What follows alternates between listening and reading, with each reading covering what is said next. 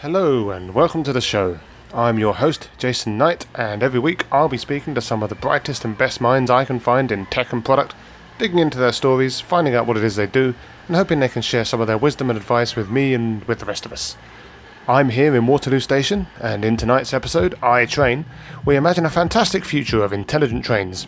How will they make our commutes better? Will they sort the toilets out for us? Why are 10-year-olds worse to present to than CEOs? What is the best way to stack marshmallows? For answers to all these questions and more, all aboard. Destination, One Night in Product.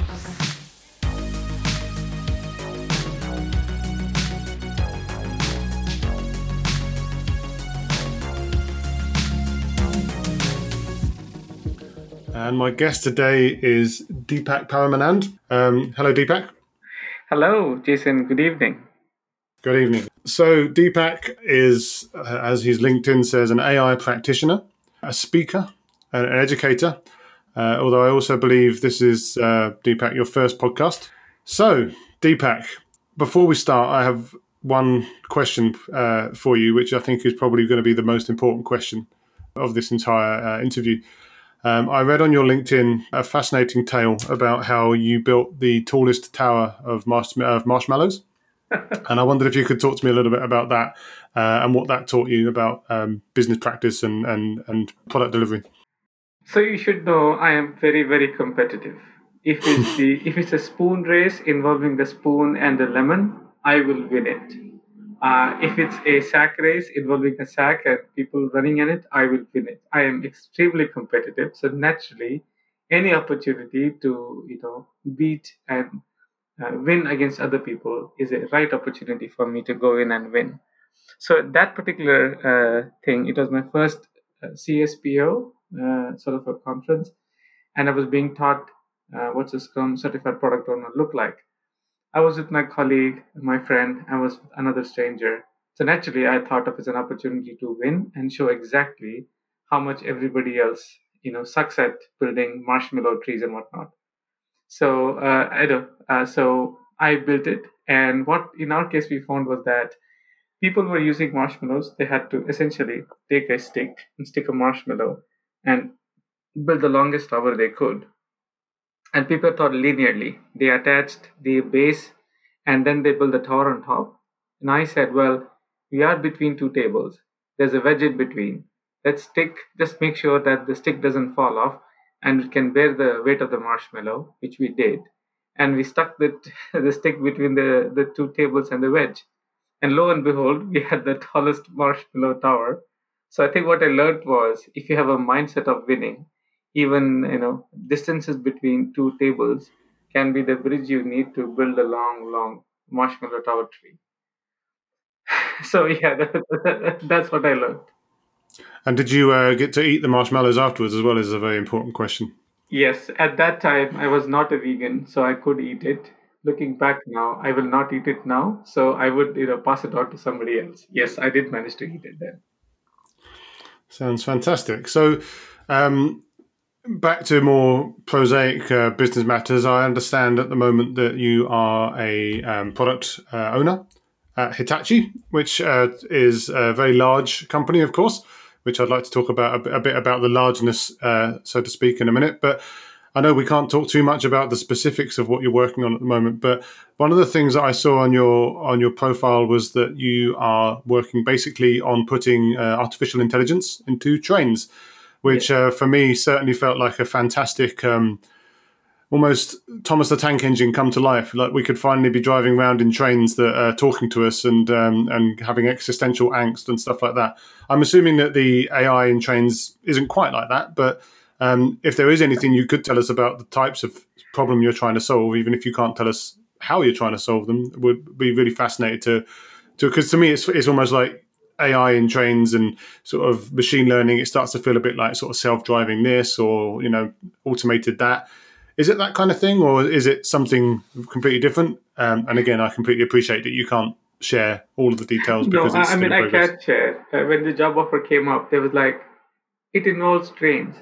And growing up in India, coming from a middle class background, we didn't have access to flights, so trains was my more frequent modes of commute. And I love trains. I don't know anybody who doesn't love trains because it affords the opportunity for you to be social. At the same time, look out of the window and see a whole new world without having to engage in it. So when this job offer came along, I was like, they're actually paying me money for this, which seemed a great gig to get involved into. So I got on here. And because the opportunities with Hitachi are so endless, I mean, I can't tell you details, but if just the amount of work they do in such diverse fields, I don't think reasonably I can retire because if I started doing AI in everything they do, I think my kid will join and he might retire from it. It's such a vast field. And so when they said trains, I said, well, let's think about trains. And before I interviewed, what I found was that they actually had already built a self-driving train for a mining company in Australia called Rio Tinto. It was a very specific use case. They had to drive the train from the mine to the yard, to the shed, and they had already achieved that. It was not easy. They had to prototype for several years to get that going, but they had already done that.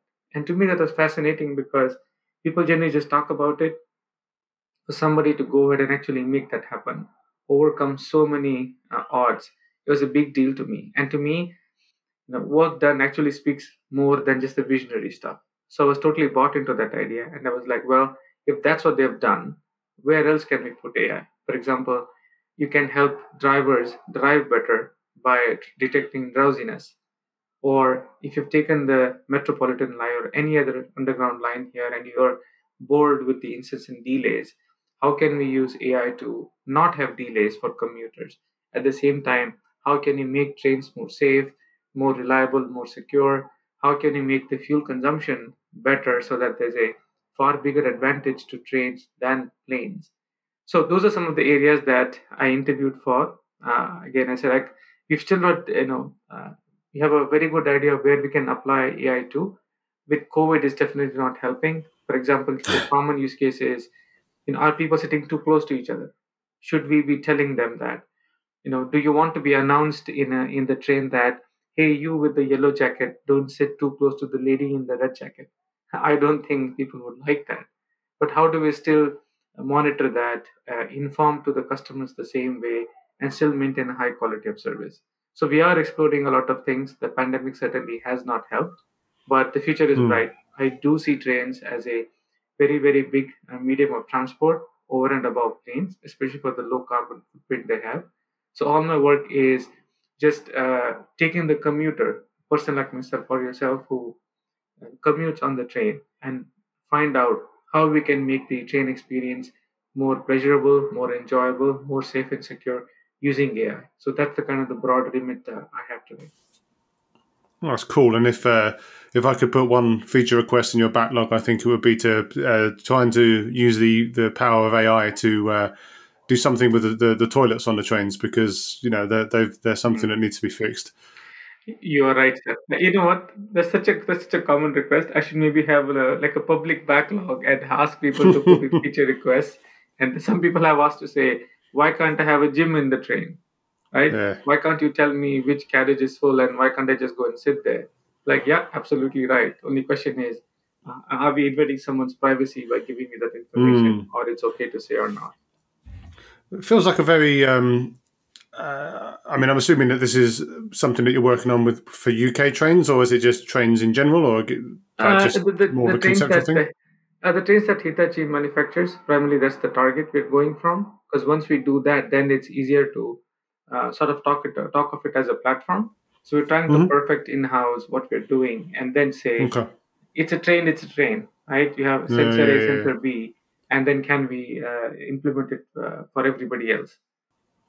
So would you say it's still very R&D based at the moment? Because I was thinking that you've from a sort of a safety perspective, regulation perspective, that things like trains. I was looking at it thinking, well, if I'm product managing something to go onto trains, something that may have safety implications or any kind of knock on effects to the rest of the journey, that might be something that's quite heavily regulated. And Yes, I guess from what absolutely. you're saying, that might not be something that you've had to hit yet, but presumably would have to Yeah, I take will over in the hit that future. for sure. I'll hit that for sure. I'll tell you one thing. I was always frustrated. Why am I delayed so much on trains? So, Network Rail today in the UK regulates at what speed, in what sections of the train can the drivers drive at what speed. and that's primarily for security and safety reasons. For example, during rain, a particular section of the track may be so waterlogged, it may not be safe for the driver to drive that fast. So it is with good reason they set these things up. Now the question is, with AI, with heavy technology, can we overcome that? Obviously, the answer is yes. The question then becomes, when we do that, we have to, what you say, procure the network to Hmm. fit those sensors do the AI, which means for days on end, the network is shut down. So there are no trains, which people won't like either. So the question now becomes, how, with minimal amount of disruption, can we enable more safety and more security for customers without shutting down tracks or sections of the train permanently for days on end? So, I mean, you touched on it before. I mean, Hitachi is obviously a very large company. I think I looked it up. Well, I definitely looked it up earlier. It's like 300,000 employees or something like that.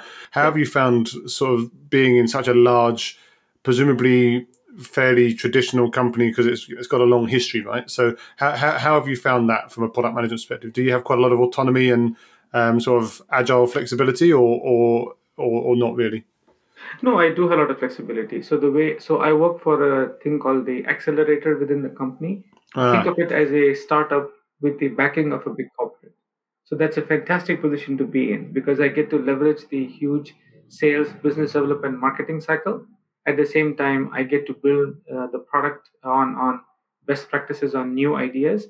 It is so there is a bit of transition from the new to the old, but knowing that I can, my job, the way I put it is to say, can I prototype something fast enough for the big Hitachi sales and machinery, business of machinery to go put up in front of customers and get feedback? That is absolutely true, and I can get feedback within a week if I needed to, because there's such wide, deployments and exposure. It's very, very fast for me. Because if I were in a startup, I wouldn't have that much time or such speed in getting to customers. So there's definitely an advantage here. But obviously, there are challenges because they want to get. They're so widespread. They're literally in so many other businesses. So they want to sort of prototype a particular segment, say trades, and then go back and say, now that we've learned from trains, can we apply the same to elevators, to escalators, to ships, to heavy machinery, which Hitachi is very, very well known for? So some hmm. lines of businesses don't lend itself well to the fast and heavy technology.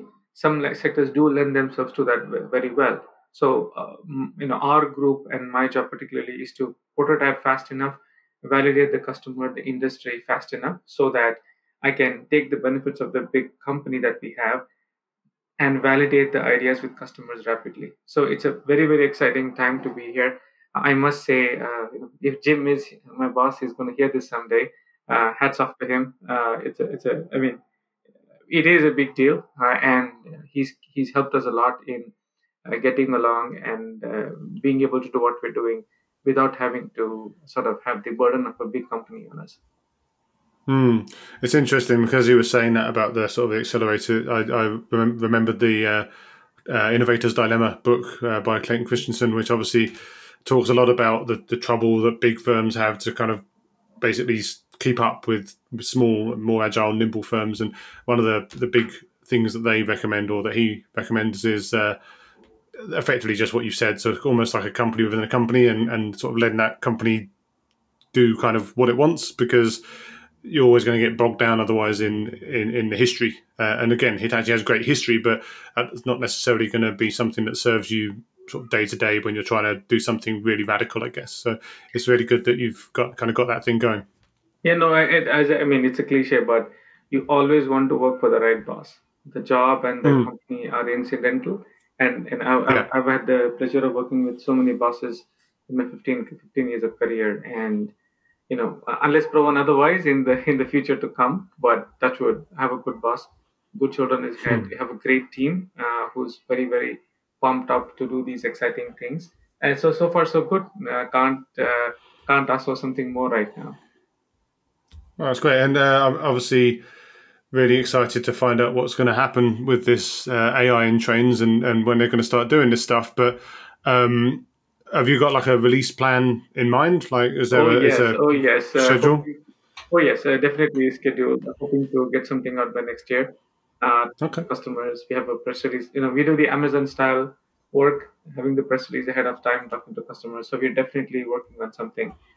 Again, the pandemic has slowed us down massively Yeah. because if there are no people going on trains, it's harder to validate that at scale because you can't really say we tested this out in one carriage. It works for a carriage, means for works for the whole train, works for the whole network. You can't really say that. So you need to run these tests and this validation criteria across so many carriages, across so many trains for it to be useful. But with the pandemic, we're massively, massively handicapped by that. So we're hoping to, as we catch speed and people get back on trains, we can validate and come to market sooner with our solutions. Oh, that's really cool. Looking back through your career, you've obviously spent a bit of time at Microsoft as well, Yes, yes, working on their Swift keyboard, which yes. I assume is one of those kind of swipey things that my fat fingers always fail to type on. Is that the type of keyboard that we're talking about? Yes, it's for everybody. Fat fingers, thin fingers, no fingers. You just go in there. You say hello. First time you say hello, we'll say good morning because we think everybody in the world says hello, good morning. But then over a period of time, we personalize to you and say hello, how are you? And then we'll personalize to you and predict the next word for you. So it is a keyboard app. It's one of the top keyboard apps on the Play Store. Very very exciting time at Microsoft, and it is a fantastic team to work with. Cool. And I see something around Microsoft Puppets. Yes, yes. So So that was my work in computer vision. So the premise was because we are a keyboard, what kind of inputs can we facilitate to users to help them feel empowered in expressing themselves any way you can? Because with the typing medium, you can express yourself typing. With emoji, you can be creative, express your emotions. But as Android users, we've always felt the users giving us feedback that we don't feel as empowered as Apple users. So Samsung and Huawei have tried to address this with AR emoji and other things. So Puppets was our answer to Apple's Animoji experience, where you are able to express yourself and customize your expression to the audience. For example, you can say happy birthday to your kid, to your wife through a standard emoji or a GIF. But with this now, you can choose a panda, a cat, dog, and then customize your own personal greeting for someone. So it is your voice, but coming from a mouth of a panda.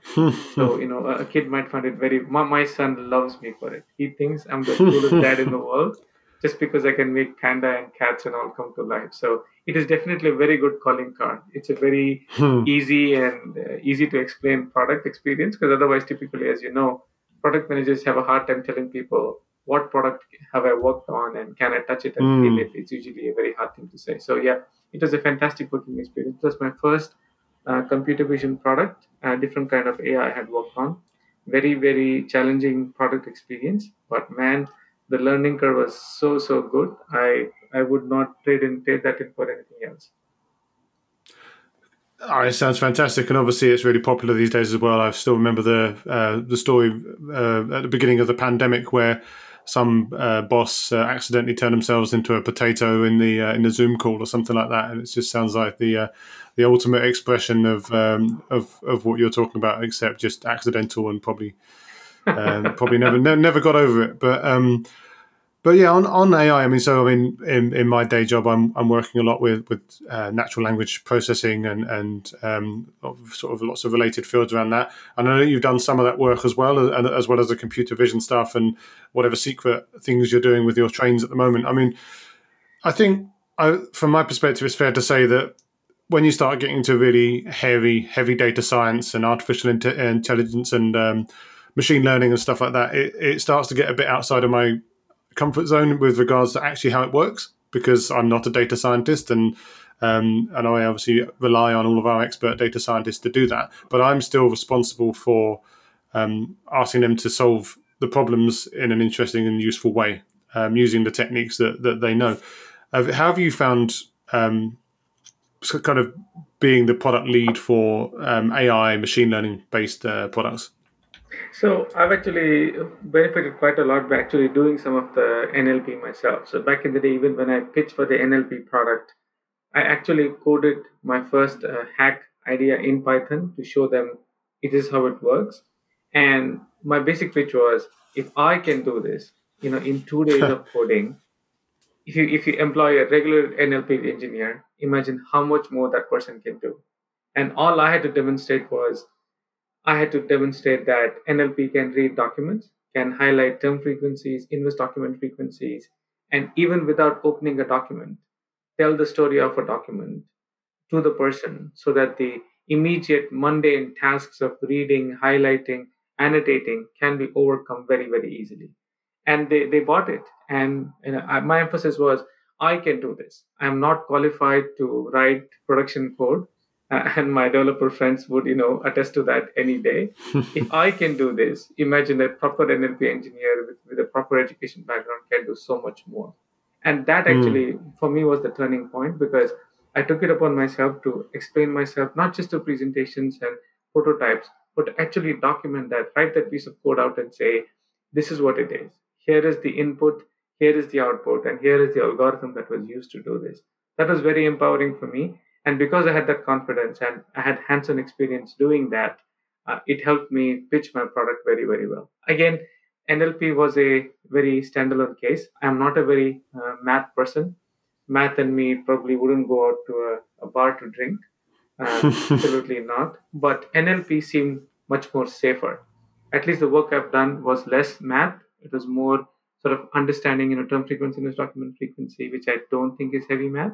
I was able to understand that. And that was important to me because if I can explain it to myself, I can explain it to a 10-year-old, I can explain it to executives very well without having to, use a data scientist in the room for an example. So that started my journey.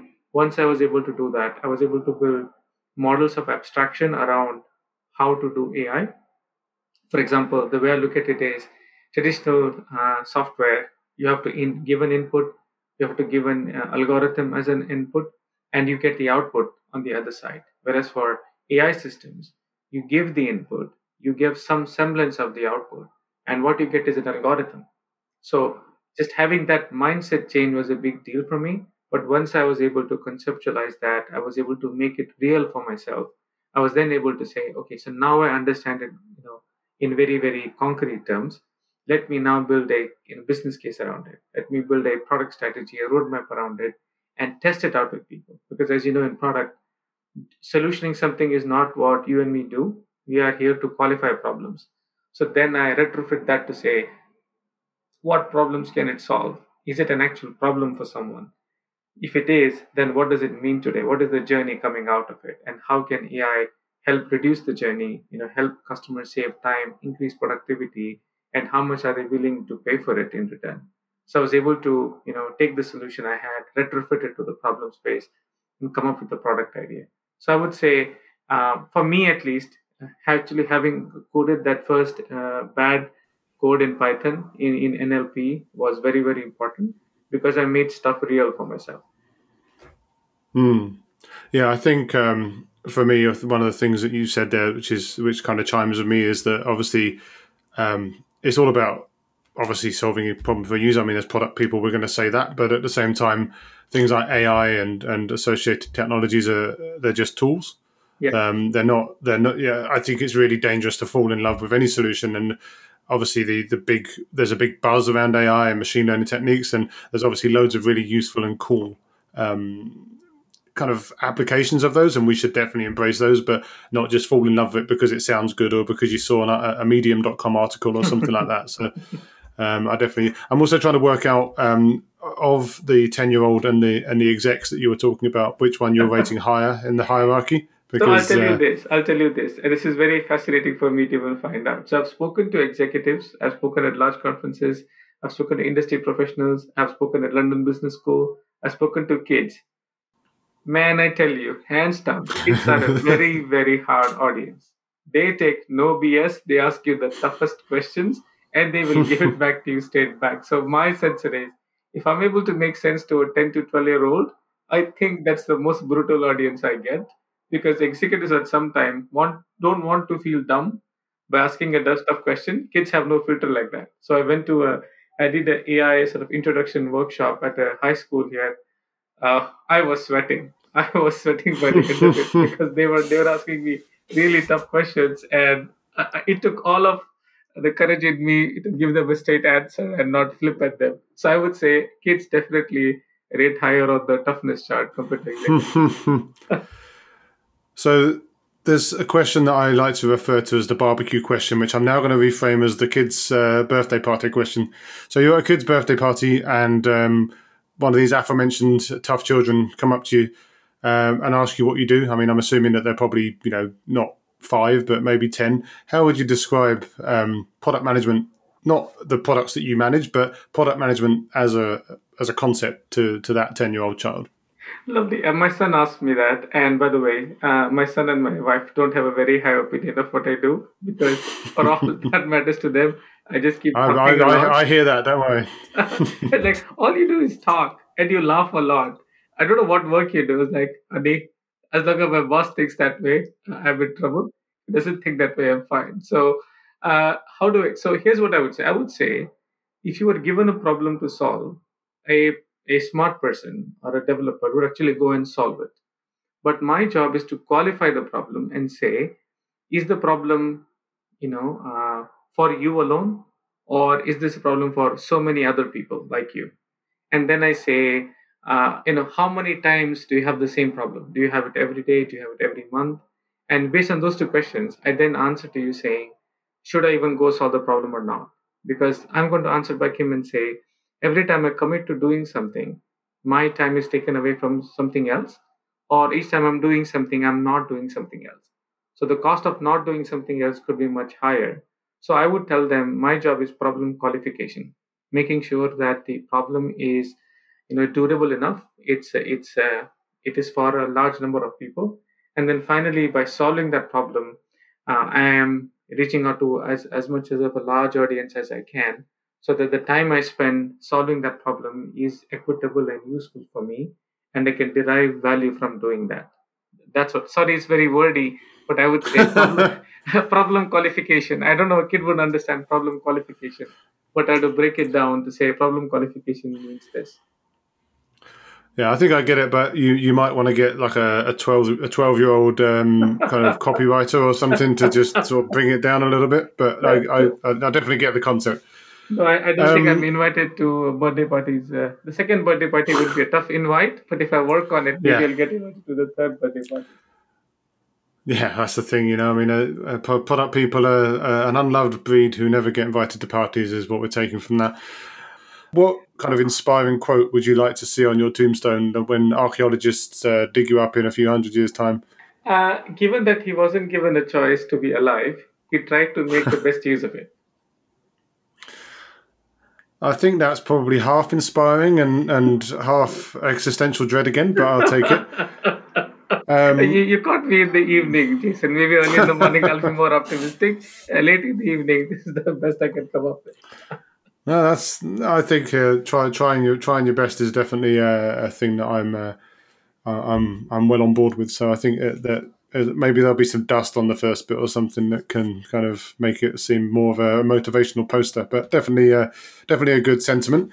What or who is your greatest hero, and why are they your greatest hero? I think it's a combination of my teachers. And growing up as a kid, I wasn't a very bright person. Some will say I am not a bright person even now. I have no defeat against that. But I was eternally interested in doing many things. As I said, I do stand-up comedy. I volunteer. I teach meditation. I meditate when I get the chance. So I was very distracted as a child, trying to do many things. As a result of which, studying sort of became one other thing. So during that tough time, a lot of my teachers didn't judge me. They didn't think I was Hmm. dumb, or they didn't think I was distracted. They treated me with a lot of kindness and with a lot of patience, which in turn helped me grow. And I did pass out of college with good marks. But looking back now, had they judged me, had they put me in a negative place, I wouldn't have flourished. So looking back, I thank them for what they've done and try to imply the same kindness and the same ability to not judge with the people around me and help them flourish. So I would say the teachers back in the day who helped me flourish and become what I am, I think are the biggest heroes. Yeah, that's very good. And obviously, we're always made by the people, especially when we're younger. We're made by the people that are around us. And I personally still sit there worrying about things that people said 30 years ago. So I definitely know. I definitely know where you're coming from there.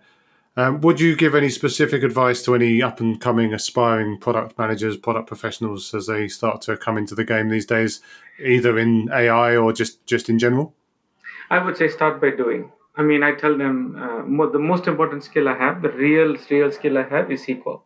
You throw me a database, I can write SQL, I can do depth by SQL, and I can bring brilliant insights from it. That's the one real skill you can have from me that you can't take away.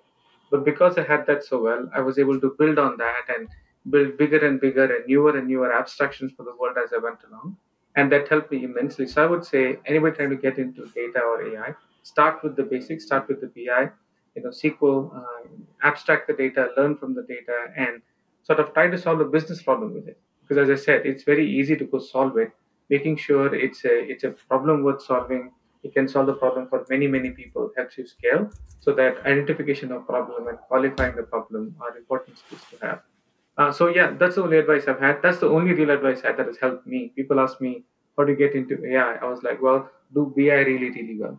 Explain the heck out of the data you have already to SQL and whatnot, and that will give you a very good foundation of building AI and building AI products. Cool. No, it sounds inspirational. Well, I know we're at time, and I don't want to keep you from your family because I know that they want to go to the park. So thanks very much for joining me. It's been a really interesting conversation, and hopefully be interesting for the multitude of listeners that we're inevitably going to get once this goes out. Where can people find you if they want to connect with you or chat to you? So I'm on LinkedIn, as you know. I'm shortly coming up with my own YouTube channel called 1% Smarter, which basically says helps you become 1% smarter every day, which is basically how I got to be where I got to be. So look out for that. It will be people like Jason, very smart people who have done the small little things throughout their life to become who they are and become successful. So you'll see that shortly. But yeah, I'm on LinkedIn, and as I keep telling people, with my first name last name combination, I'm the only guy in Google you'll find. So I am going nowhere. I am right there. That's cool, and I'll obviously put the details in the description of the podcast once we put it up. Well, thank you very much for your time. It's been a fascinating chat, and I wish you all the success in creating your robot trains. And let's keep in touch. Yes, surely. Thanks, Jason. Have a good evening. Thank you. Keep in touch. Yeah. Good night. Bye. Good night. Thanks for listening. As ever, it's my pleasure to have your attention. If you'd like to come onto the show to talk about your experiences, please feel free to pop to the website, onenightinproduct.com, click the link, leave your details, and we'll be in touch. Otherwise, of course, I'd appreciate it if you shared, followed, or liked this podcast on the app of your choice. Tell your friends about me, and please come back for more quality content on One Night in Product.